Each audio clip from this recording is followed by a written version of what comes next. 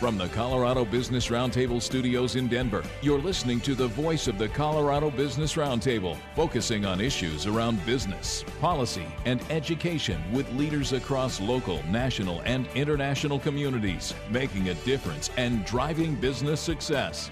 This is Connect and Collaborate on KDMT, Denver's Money Talk, 1690 AM.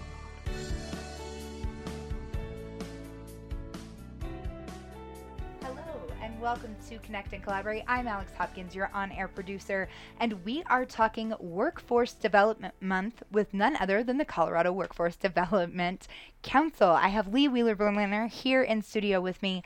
How are you, Lee? I am doing great, Alex. Thanks so much for having us today. Yes, absolutely. And you say us because we've got some great guests in studio. So tell me about your guests. We do. I am joined by three wonderful folks today. We have Joe Barella, who's the Executive Director with the Colorado Department of Labor and Employment. We have Jessica Volland, who is the Director for the Northwest Workforce Area up in Northwest Colorado. And Kat Douglas, who is the Director for Community and the Workforce Development Division of Jefferson County. So thank you all for joining us today. Great to be here. Thanks, Lee. Yeah. Thanks, Alex. Absolutely. Our pleasure. So, Lee, as you know, Workforce Development Month. We're just kicking it off. Correct. But I'm assuming you guys have been ramping up for this for a bit. Just a little bit. Okay. We start really preparing for Workforce Development Month in the summer, late May, early June, to think about what are the things that we want to promote. And so we're super excited that September is here. It's, at the end of summer, the start of the school year, things are ramping up. And for Workforce Development Month, it's really a time to highlight the work that is happening through the public workforce system throughout the state of Colorado. There are more than 70 events that are taking place in local workforce areas. We're going to talk about some of those things and the services provided with Jessica and Kat today. So excited to jump into that. And, as we look at the month ahead, we've identified themes for each of the different weeks. Oh, fun. So here for the first week of September, the theme is around apprenticeships and how do organizations promote apprenticeships, helps employers, what that can look like, how can that go. And one thing I want to mention, just connected to that piece, Alex, is that in November, we'll be celebrating National Apprenticeship Month. And the Workforce Development Council will be working with the Bell Commission and CareerWise Colorado, some of our great partners, to host an awards event focused on recognizing excellent apprentices, excellent companies that have apprenticeship programs, and champions of apprenticeships as well. And so folks can actually nominate candidates for those awards right now through the Colorado Workforce Development Council's website. So it's a great time to recognize people within your network who are pursuing apprenticeships or implementing those apprenticeships. That's really cool. Mm-hmm. I feel like apprenticeships, though we talk about them a lot on this, they're a little underappreciated. So that's awesome to know that you're awarding those people that are really putting in those extra miles and definitely providing that avenue. That's awesome. Yeah, absolutely. Yeah. And so the second week of September is focused on the education industry. We have a lot of needs to get more people employed as educators in our state to ensure that we have a good talent pipeline looking way out into the future. The third week will focus on the healthcare industry and the fourth week on energy. So I think some really good meaty themes, very relevant for the economy in Colorado. And today we had a really exciting event as well that I want Joe to share a little bit about, which was the signing of a new executive order.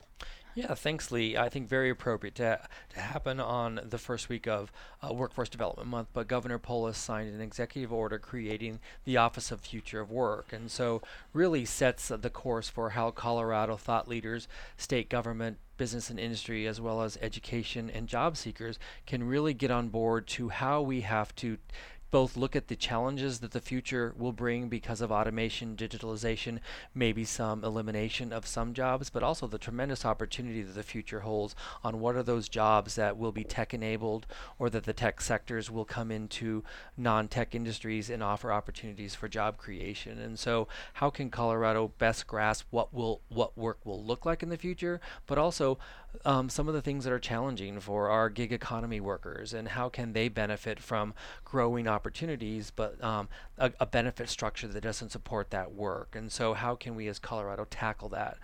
Looking at how we pay workers, and right now the department through our Division of Labor Statistics, Labor Standards and Statistics is working on our wage order. And so how can we modernize our wage rules in Colorado to fit what work looks like today and possibly look like in the future? And so it gives us an opportunity, as the governor said this morning. We know there's a lot happening on the future of work in education, in business and industry, in workforce development. And so this office will kind of like bring all those initiatives together and make sure that there's value in best practices, but making sure that we're moving smartly and proactively with everything and everyone involved.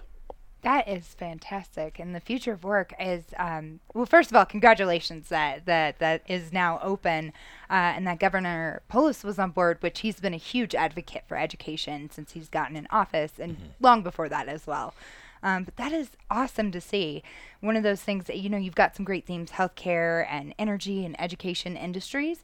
Those are ones that are tough right now to get workers in. But the future of work in general, we're looking at technology careers and absolutely work that we can't even describe yet.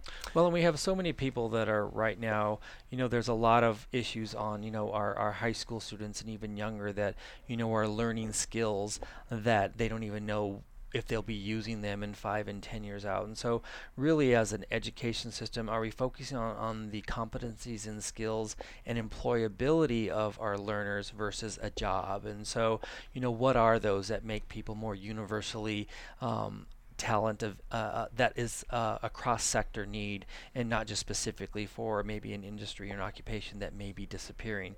A lot of work has been done on the logistics industry and the fear of technology driving, self-driving trucks and what that's going to do to that industry and those occupations.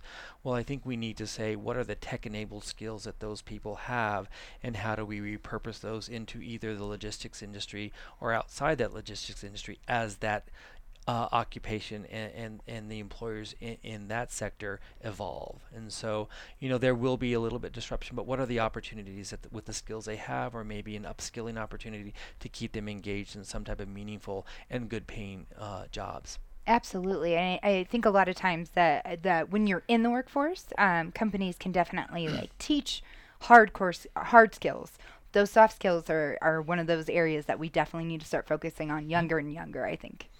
Definitely. There are essential skills that our educational system has identified. The Colorado Department of Education has defined these essential skills that really everybody needs to be learning as they go through that process to ensure that they're ready to be employed and to enter into the world of work. And we'll dig into the future of work a little bit more in the second half of our segment. I want to make sure our listeners have a chance to understand who our guests are and kind of what they do on their daily basis. We got real into it. Joe, obviously the future of work is really big. There's a lot of things there. What are some other details about your role with Colorado Department of Labor and Employment? I think being on the job just over 8 months with Governor Polis, really understanding how intimately we involved with someone's career lifespan. And so the Department of Labor really works with, as young people are thinking about education related to employment opportunities or a job at the end of that, so career-connected education, to someone who's dislocated because of a downsizing or a company closing, how we can support them with wage loss and help them get reattached to employment quickly through our unemployment insurance division. Someone who may be injured on the job and need wage subsidies through our workers' comp program, and trying to get to maximum medical improvement and back to work as quickly as possible, to our mid-career professionals who are dislocated and because maybe they haven't had interventions or upskilling since they went through high school or a training program when they were in their 20s and now they're 40 and realize that they need to get some type of strategic upskilling. And so using our workforce centers to look at what are good strategic wise investments in skills that will be meaningful when you complete and maybe have an industry recognized certificate, that your chances of being employed are much better than maybe just taking the easiest thing or something that you hear about on TV. But what's the strategy and the interest and the chance of success that is corrected to employment or at least employability at the end of it? And so that's probably how we work with the entire life or career lifespan of an individual, and the business community is so critical to that. And so we have to have our ears open to what are they looking for, what are their needs as business and industry look at technology investments over the next 5 or 10 years. Are they at the same time looking at workforce strategies that match that technology or that can work with that technology?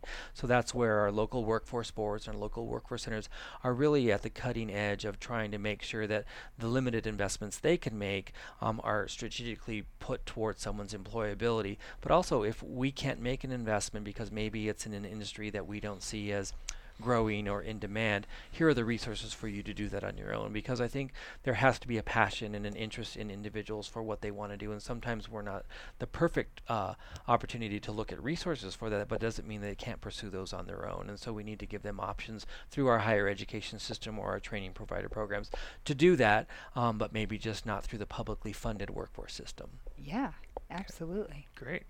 And so we have Kat and Jessica, who are both local workforce directors. Kat, let's start with you. Can you share a bit about your work at Jeffco and what your role as a workforce director entails?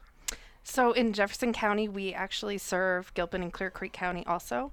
I would say my first role is to serve our employees and ensure that they have all the tools and resources available to support our business community and our job seeker community. I think secondarily, it's to convene our partners and to support opportunities for collaboration amongst all of the stakeholders within everything that Joe's talked about. It takes education, it takes business, it takes community to work together to support the future of work and current work. So that is a little bit about my role. Okay, great.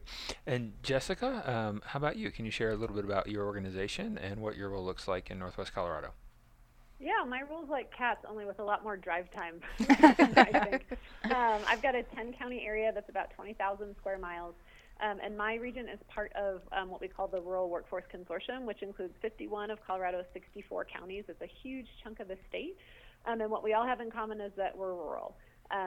So, it's a big area to cover. It's really fun because there's so much diversity across 10 different counties and, different labor sheds and different types of industry. And I would echo what Kat said. I think if I had to distill my job into a nutshell, I would say it's just being a really great advocate for good jobs. And that includes for my staff, making sure that they feel connected to the mission of the State Department of Labor, which is who we fall underneath, an economy that's working for everyone in Colorado, that they're empowered to make that happen in their day-to-day.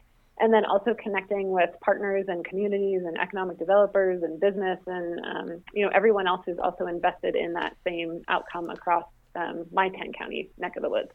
Okay, great. So I heard both of you talk about connecting resources, convening different partners, and bringing together players in the community. Can you tell us each a little bit more about the customers that you're serving? Who do you consider to be the customers who are coming through the doors?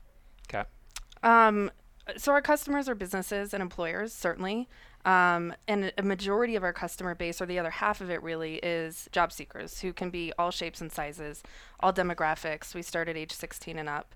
And so that's a really diverse group of people to serve, but the goal is to match talent to opportunity. Our businesses right now are really struggling with filling some of those high need positions, and that's a role that we can help play, but it does take working with those other stakeholders in order to make sure we're accessing all the available talent to meet those business needs. Okay, great. And Jessica, how about for you? What's different in your world? Yeah, I would say a lot of similarity to what Kat said. We work with employers and businesses of all shapes and sizes, and then anyone who is looking for work or looking for better work. We have in our brick and mortar workforce centers are connected with job seekers, but we try really hard to be active in the business community as well. So, that's participating in economic development boards and districts and sitting on chamber organizations and, really any place that we can get in the room with people who are interested in where people are going to work and how work happens in the community, that's where we want to be. So because we're sort of dispersed, I've got 9 offices sort of spread all over the place. We make a real concerted effort to try and put ourselves in the room wherever people are talking about workforce, which can be a little bit of a heavy lift just with the geographic territory, but we've got an awesome team. And so we really think of our key partners as the community as a whole, because without workforce, you don't have community. So it really is that broad. Great. So I was talking with somebody a couple weeks ago about this dynamic of workforce development and how there's lots of different resources that are out there, yet we still see gaps in employment, and we know employers can't find the right people.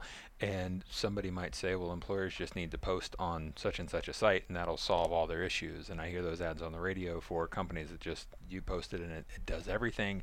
I'm curious to get you all's thoughts on what differentiates the public workforce system and the services that Workforce Center provides to business that are different than just job boards that companies can go make and get use of them. I feel like I want to let Jessica go first because I keep going first. So Jessica, you want to go first? You're welcome to. Okay, sure. I'd be happy to. I think what differentiates us, and the message that I often give when we're talking to employers about advertising their jobs through our workforce system, is that we actually live here. And that's really big. I cover a lot of resort communities and ski country, and there's not a ton of locals, people who are in the community all year round who have grown up in that space and really understand the dynamic of the local labor market.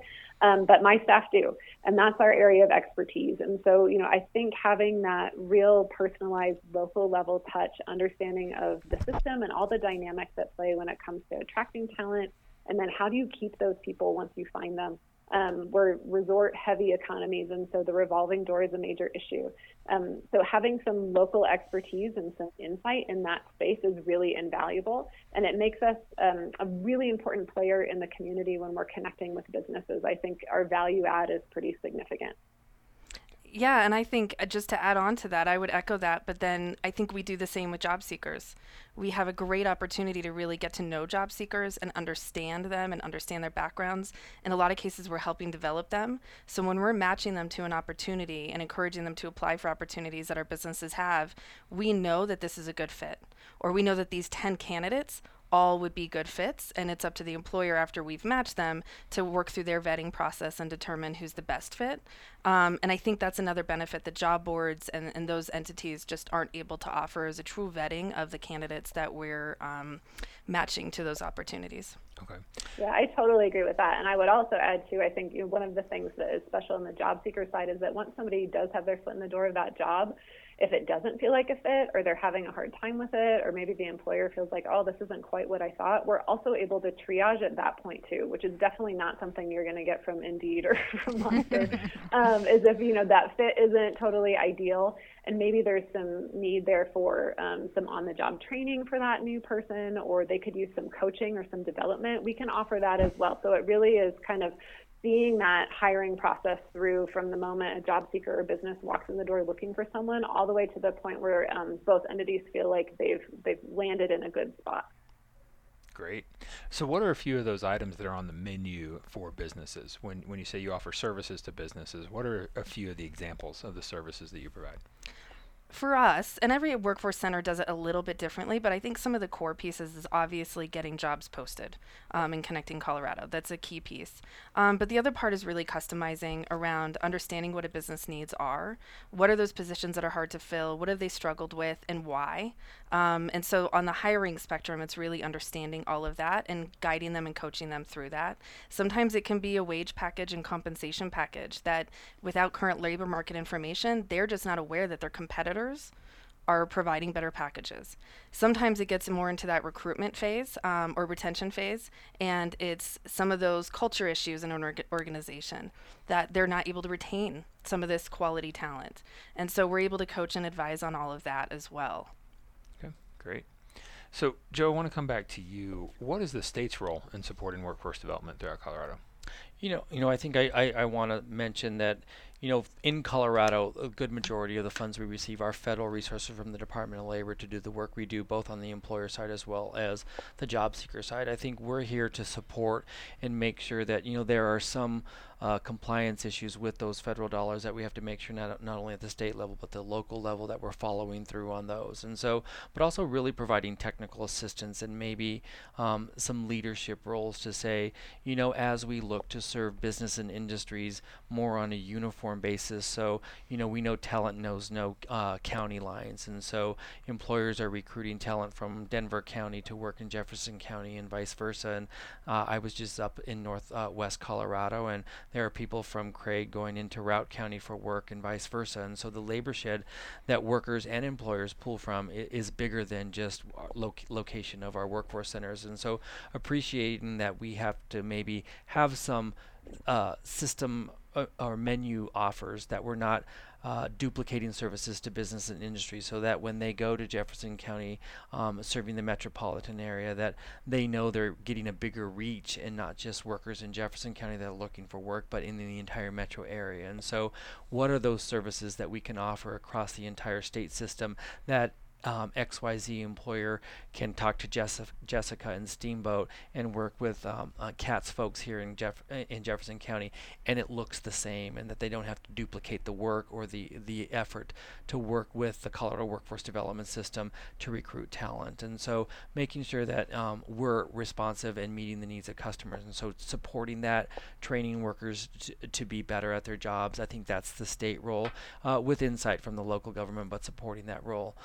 I think also the council, the State Workforce Development Council, is a representative of business and industry from across the state that's really guiding what we need to be and how responsive to the demand side customer needs to be at the forefront, but also how are we uniformly serving job seekers, working with the most in need populations, but also working with our business customers that have a need for low, middle, and high skilled talent. And so as a public workforce system, how are we doing that? And so, if the company needs a senior manager to an entry-level worker, that they can use the public workforce system to access that talent. So I think at the local level, we have local workforce development boards, and Kat and Jessica, I think we're always looking for businesses that would want to be a part of that advisory board from a business and industry, looking and representing their sector. So in Jefferson County, aerospace, advanced manufacturing, hospitality, logistics, are there employers out there that have time to represent their industry on the Workforce Development Board, where there is some insight and value that they can give CAT as an operator to focus on and meet the talent supply of that industry? And so I think we're always looking for the business community to be a part of our solutions. Okay, great. Yeah. So Alex, I kind of started this segment talking about September being Workforce Development Month, and would just, I'm excited about it, but would love to hear from our guests kind of your views. So starting with Joe, and then Kat and Jessica jump in. Why do you feel we celebrate Workforce Development Month, and what do you all get excited about during this time? Well, we're open 12 months out of the year for workforce development in Colorado, but we choose September because it's National Workforce Development Month. So it's our opportunity to make sure the public knows about us, those who have maybe not heard of a workforce center and are struggling out there trying to make ends meet and looking for the opportunity to upskill in maybe a career path that will lead to a better job, employability. I think this is our opportunity to make sure that we get out to our communication channels and partners that we're here when we want to help not only job seekers but business and industries. It's really hard now with an unemployment rate of 2.9% for employers to access talent. As Kat and Jessica both said, using the public workforce system is a great opportunity to access talent and maybe look at talent from our new American populations, our justice involved individuals, people that are in public assistance looking for opportunities to look at career paths. So I think now's a chance for business and industry to say, hey, I'm struggling with my talent attraction. I'm going to call the Workforce Center and see how they can help me. To job seekers who really say, I don't have the resources or the know at all to access a good strategic investment in my upskilling, that's a good place to use a career coach and get to a place where that investment pays off. Great. Jessica, any 30-second thoughts from you on what excites you about this month? Yeah, did you know September is also National Bourbon Heritage Month, in addition to National Workforce Development, and National Guide Dog Month? And I think the National Workforce Development focus is really so important because workforce is something that we talk about in our communities and on a national scale on a daily basis. So, every time a political candidate talks about growing more good jobs, or every time a community pitches an affordable workforce housing initiative, we're talking about workforce. So, a good job is the key to a good quality of life. And I think that because it's so foundational and so important to the fabric of our communities and the health of our state, it's an exciting thing to be able to highlight and to point out and talk about in a more direct and specific way, because it's kind of always in the air, but it's not something we often have the opportunity to put a fine point to and talk about what are those strategies and those tactics to help make sure that the workforce is really vibrant and growing. Absolutely. Okay. What they said. Yeah, I think for us it's a great opportunity to highlight that our focus is really creating access to opportunity for both businesses and job seekers alike. And we love being able to spend September to be able to highlight that, even though we do it all year long. Yeah, absolutely. And it's National Workforce Development Month. The public workforce system in Colorado is part of a national workforce development system as well. And nationally, there are more public workforce centers than there are Home Depot locations. And I think honestly, if individuals who are looking for jobs, employers who are looking for talent, if they walk in those doors, if they pick up the phone, they're going to find the same great customer service as they would, if not better, than going into a Home Depot. And it really is the chance to create that infrastructure that drives a good quality of life and helps support communities throughout the state. Awesome. Great analogy. I like that. There are more workforce centers than Home Depots, which is awesome. So if you're sitting there watching this, if you're sitting there listening to this, go ahead and find a workforce development center. We'll get you started with the job today. We're going to take a quick break here on Connect and Collaborate, so stay with us. You can find more information about what we're talking about in the description below here on our YouTube page, on our YouTube channel. You can find this podcast and more at cobrt.com/radio-podcast. We'll be right back. Stay with us.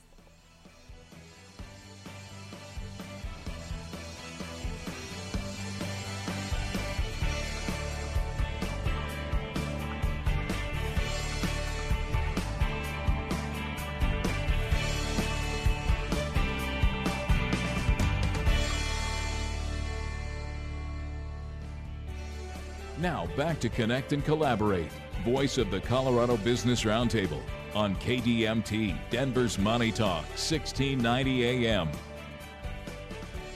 Welcome back to Connect and Collaborate. Once again, I'm Alex Hopkins, your on-air producer, and I am here with Lee Wheeler-Berliner of the Colorado Workforce Development Council, and we are talking Workforce Development Month, which, as Joe Barella told us in the last segment, that it is nationally the Workforce Development Month. It's not just a Colorado thing. Correct. But yeah, fascinating conversation. We just also found out that there are more workforce development centers than there are Home Depots, which is super exciting to know. Yeah. Absolutely. That's my new trivia fact now. Okay, sounds good. I also learned today that McDonald's sells 75 hamburgers every second. What? So you can add that to your useless trivia facts. Thank you. I will.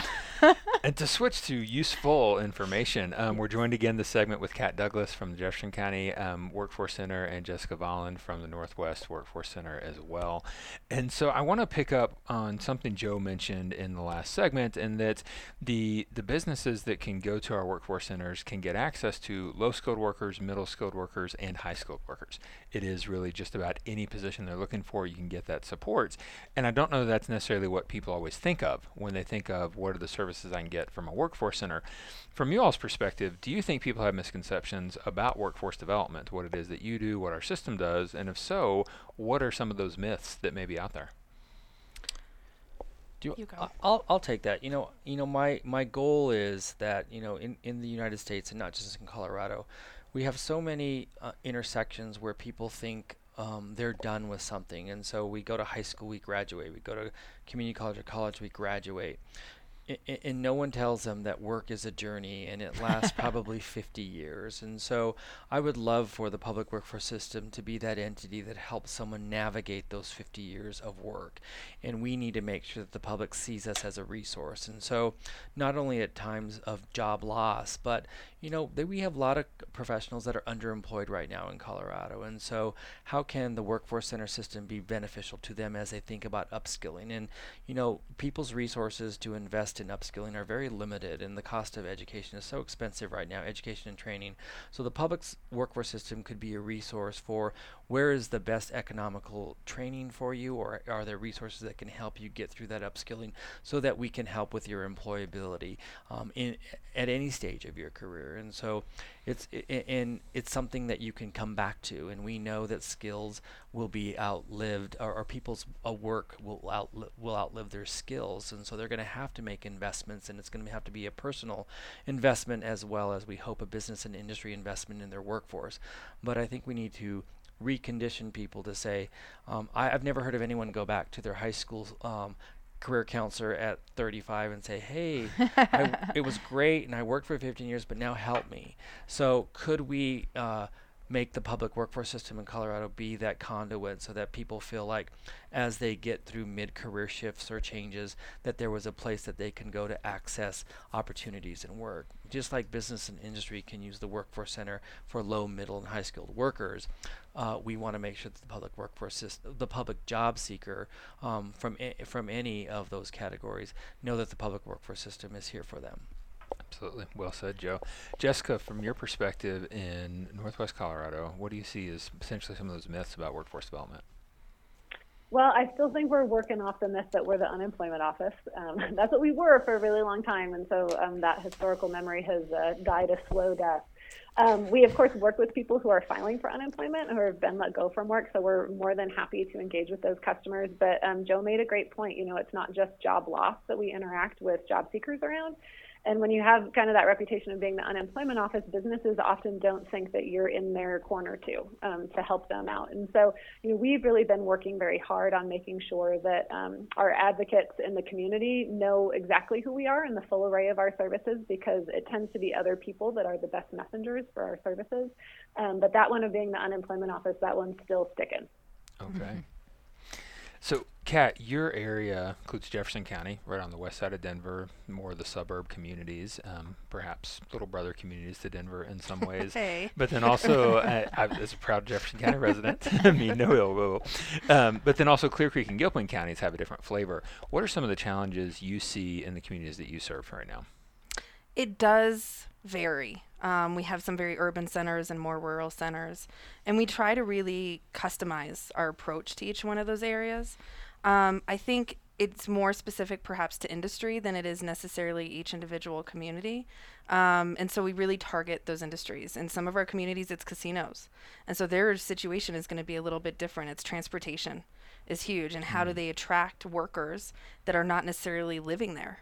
And so it's supporting them with those efforts. In more of our urban centers, it's just finding qualified people. And so it's how can we take the talent that we've developed, and I think Joe coined a phrase years ago that I've held on to as untapped talent, which is really, there's a lot of talent still out there, and it's creating that access between businesses and those job seekers and developing those job seekers so that they meet those skill sets and those competencies that those businesses need. But across the board, that's kind of key, is finding those qualified candidates right now in such a tight labor market. Gotcha. And Jessica, how many thousands of square miles do you cover again?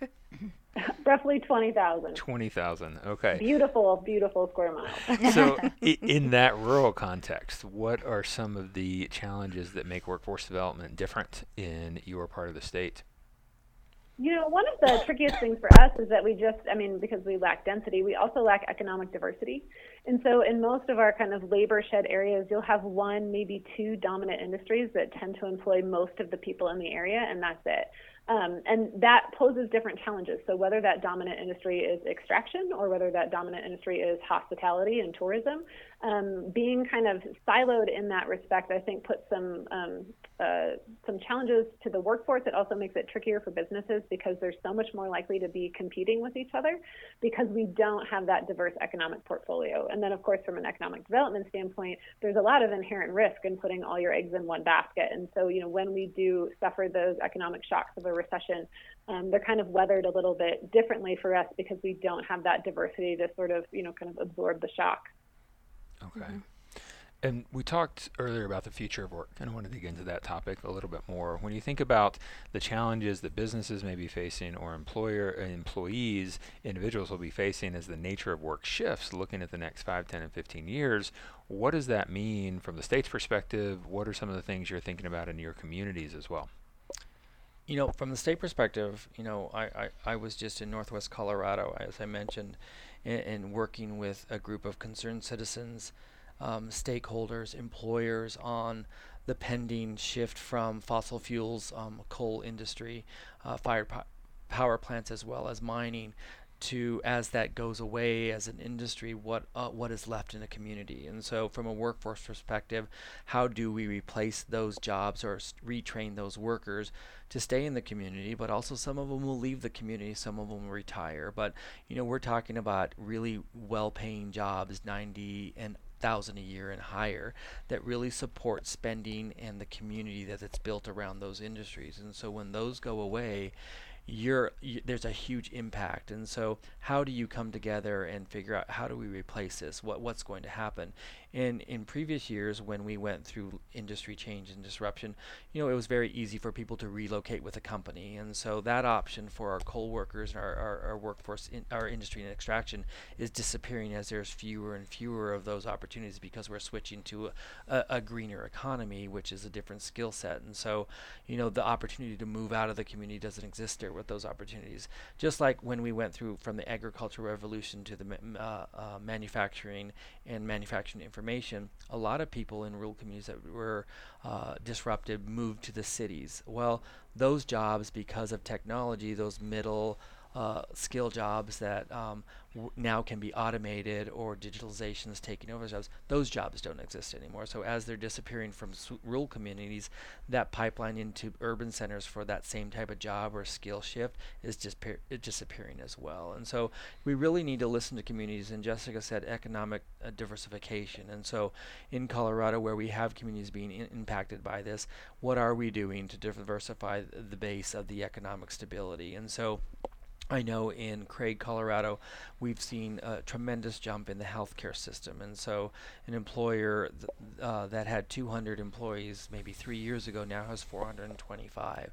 And so how do we get people to support that industry and see that industry grow? And so, or what are opportunities in outdoor recreation? Or, right now we have a lot of companies and we're trying to explore as a state location neutral employment. And so do we have employers in the Denver metro area and Colorado Springs that are in the financial services industry, the IT industry, where they would be willing to support workers that work in rural communities because of technology? And so they offer a skill set or a value to their customers, but they don't have to actually be in the office, that they can work from Craig, from Rangeley, from Durango, or what have you. So as a state, we're exploring opportunities to encourage companies to look at that workforce. Awesome. Kat and Jessica, what are some of the responses, and what are your organizations doing to help rise to these challenges? I think for us, we're approaching it from a little bit of what Joe's talking about and kind of an education and information piece with our school system and our communities. In Jefferson County, we're fortunate that we have a very strong connection to our faith-based community, which also often happen to be employers. Congregations are full of business leaders, and so we engage with them frequently to help create this education opportunity so people are aware of some of these changes coming. And then how do we work together to support what's going to happen in the future, but also be mindful of the challenges now. I mean, some of the challenges now are housing and childcare and all of those things that affect businesses now and job seekers now. So trying to balance all of that while keeping our eye on the future and how to best prepare our workforce for that. Education to me is key early on. Getting into our school districts, we have a great partnership with our school district and working with them very early on about how we make sure that all our school counselors and our teachers are informed about what's happening in the state of future of work and how they can be a part of that process. Great. Jessica? Yeah, I agree with Kat. Yeah, I think the education piece is really critical in thinking about, where does that pipeline begin when it comes to preparing someone who's eventually going to enter the world of work. And so partnering with school systems is really important. We try wherever we go to lead with data in pointing out, here are the numbers around what people experience anecdotally.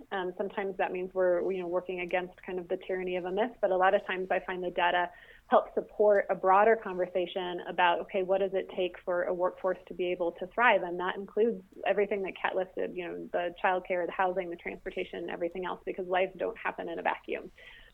It is a challenging time. Our average unemployment rate in my 10-county area as of July was 1.7%, and that's going into our busiest hiring season in October, getting ready for the snow to fly. So it's a really tough time for employers, but I also think that there's so much opportunity in that space because people are really willing to get outside of the box and think about their strategy and approaches to finding employees and keeping them around in ways that I don't think that we would have seen 4 or 5 years ago. So, we try to capitalize on that really challenging time and use that to be generative instead of discouraging. Got it. Very nice. So as we think about all that's going on, preparing for the future of work, implementing some of these things, you all have mentioned your role as conveners and connectors, and I've heard a litany of partners. It sounds like these are definitely issues that no one organization can take on. What's that full scope of the entities that you all partner with? I think for Jefferson County, it's everything from our state and federal partners, the Colorado Workforce Development Council. More locally, it's our labor groups that are represented on our Workforce Development Board. It's our K-12 education system. It's community college. It's our vocational education institutions. Again, it's faith-based. It's our businesses, chambers, economic development partners. It really is anyone, which really is everyone, invested in some role of employment. And so we open the doors to everybody. It's difficult, and I can't imagine Jessica's role, but and how difficult it must be in her area. But for us, it's hard to access everybody, but it's creating that awareness that we're here and that we are there to partner with industry and everybody else to create a more seamless system. We see our usage of taxpayer dollars really critical, and that we want to be efficient and effective with those. So that's kind of a driver for our purpose in collaborating and coordinating with stakeholders. Great. Jessica, any differences for you? We have the same partners as Kat, although to the extent that they exist, right? Like some of these towns are really small, like Walden, there's 500 people there, so you're not going to find a ton of duplication. The nice thing about it is that you're likely to find one chamber, one economic developer, so it makes it a little bit easier because the scale is smaller. Okay. And I think Kat said it, but I just want to mention the partnership that most of our local workforce boards and our workforce centers have with industry associations. And so, a lot of what we want to do is bring it to scale. And so when we work with an association that represents a collective of employers in a certain industry, such as healthcare, such as financial services, what we can do is tenfold. And so, if XYZ company is having trouble finding this technician, 9 times out of 10, every employer in that industry is having the same hardship. And so when we can be responsive to the industry, we can scale solutions much faster and more efficiently. So when we go to a community college or a training provider and said, could you produce more of these because we have a demand for them, then there's opportunity to scale that and look at more than just meeting one employer's needs, but looking at hopefully the multiple employers in the industry, but look at long-term interventions and not just one-offs. Great. So what are you each excited about in the year ahead? He has a lot more to do. I think for us, it's really having an opportunity. I feel like in Jefferson County, we have a really strong network of people that are dedicated to this. One of the partners we haven't mentioned is foundations. Foundations are very interested right now in economic mobility and seeing that progression for some of our lower income populations. And so playing a role in that, we're really excited to be a part of that, which it matches some of our resource challenges right now with federal funding. So we're really excited about that and to see some of our models with businesses enhance a little bit this year. I think I'm excited about, the opportunity we have to, first thing is, the initiative with New Americans in Colorado. We have over 550,000 immigrants and refugees in Colorado, and so that's 10% of our population, a good percentage of our workforce. Their earning potential is about $12.9 billion, and so how can we, in times of workforce shortages throughout Colorado, take advantage of the tremendous asset New Americans offer to our workforce? And so many times when people choose Colorado as their new home, they don't have enough access to resources or information to put them at a level playing field of what country they came from. And so rather than starting at the very bottom of the pay scale or of the employment scale, can we put them at equal of where they came from so that they have a chance to upskill and enter and contribute and afford to live in Colorado? And so we have a lot of work to do there, and we're excited to do that. I think the opportunities that we have to deal with the education sector through our initiatives and be responsive to the growing opportunities that we have in early childhood education for our young students. And we can't start early talking about skills and competencies, how important they are for their journey. And so how can we make sure that that industry pays well, but there are career pathways for our early education providers to be successful in education or any other path that may lead to. But I think that there's some excitement for us to do that. As Colorado converts to more green energy opportunities, how can we make sure that we have talent pipelines that support that, and that business and industry to hire and pay them well and offer opportunities in rural Colorado as well as in our metro area? So I think there's plenty of things to be excited about. We will continually, I think, for the next several months be in a workforce shortage, and so now is our opportunity to embrace our marginalized populations, young people, people with disabilities. How do we make sure that the employer community sees those individuals as assets, and what are the skills and competencies that their jobs require, and let's make sure that those individuals can show they can do the job and get them into those career fields. And that gives me a great chance to just plug October, which is National Disability Awareness Month. That'll be the theme. We're going to have some great partners coming from the State Rehabilitation Council and the Division of Vocational Rehabilitation to talk with you in October. Very exciting. So looking forward to that. But Jessica, other than the snow flying, which I'm excited about, and to come visit you in a few months, what are you excited about and looking forward to in the year ahead? You know, some of the most interesting things that are going on, I think, were born out of the state legislature last year, which isn't necessarily always the case, but there were a couple of bills that passed that are going to have some pretty significant impacts on employers in the workplace, including the equal pay law and banning the box on job applications. That's gone into effect. And so some changes for the private sector in particular in their hiring practices that I think might shake things up a little bit in a way that could be interesting. And then another thing that's a big topic of conversation out where I am, which includes the highest cost of living in the state, counties like Pitkin, so Aspen, Summit County, Vail, is the conversation around the Local Area Minimum Wage Act that the legislature passed last year.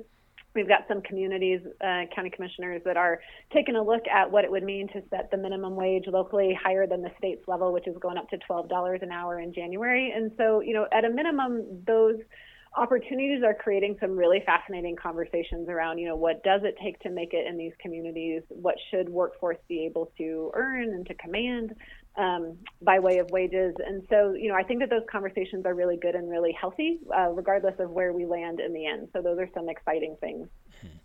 And those are great points. And for any listeners out there who own your businesses, who are hiring, and you're unsure as to what these new laws may mean for your community, reach out to the Department of Labor and Employment, which is producing some statewide guidance, and connect with your local workforce center who can help you navigate what this means and support you locally as well.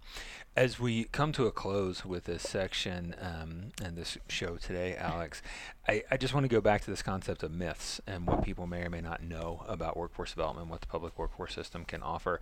So what do you wish more businesses knew about workforce development here in the state of Colorado? I wish they knew about us.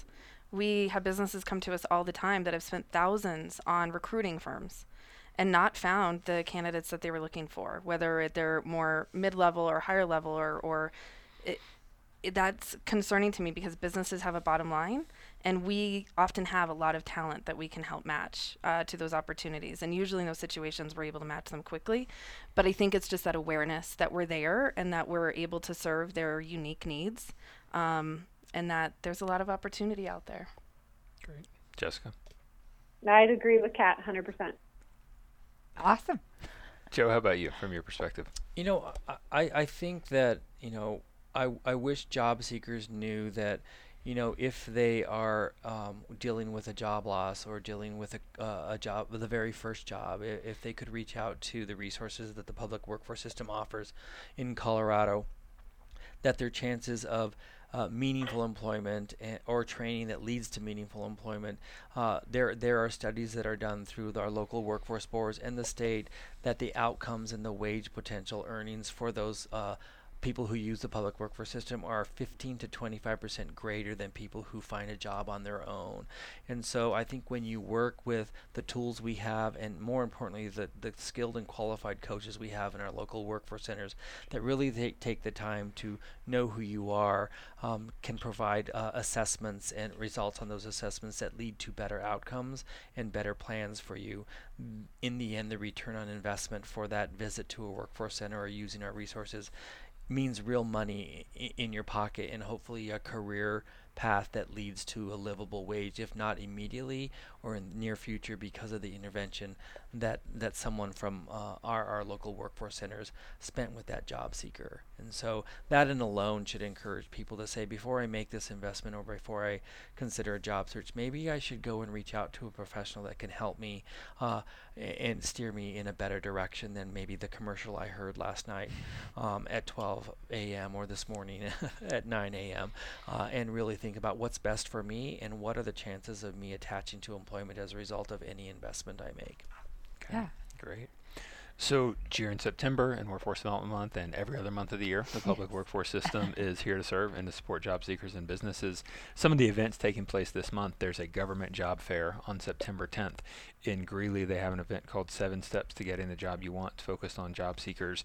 In Denver, they have the Path to Payday job fair coming up on September 18th. And there are a host of resources, a list of all these events online at coworkforce.gov. And so that's where individuals can go to get a little more information about what's happening in September. And through coworkforce.gov, through the coworkforcecouncil.gov, you can get information on the public workforce system. And we always are looking for involvement. As Joe, Kat, and Jessica have indicated, we need business leaders to participate in local workforce boards to help shape how services look for your communities and to ensure that we're supporting economic vitality throughout the state of Colorado. Yes, thank you all so very much for your time today. This was a great conversation. As you know, we talk a lot about business, and you can't have business without employees, right? Mm-hmm. So thank you very much for all that knowledge. And again, visit coworkforce.gov for more information about the events that are taking place throughout Colorado to celebrate Workforce Development Month. And once again, please like and subscribe our YouTube page. While you're here, you can find this podcast and more at cobrt.com/radio-podcast. Have a wonderful day, you guys. Thank you. Thank you, Alex.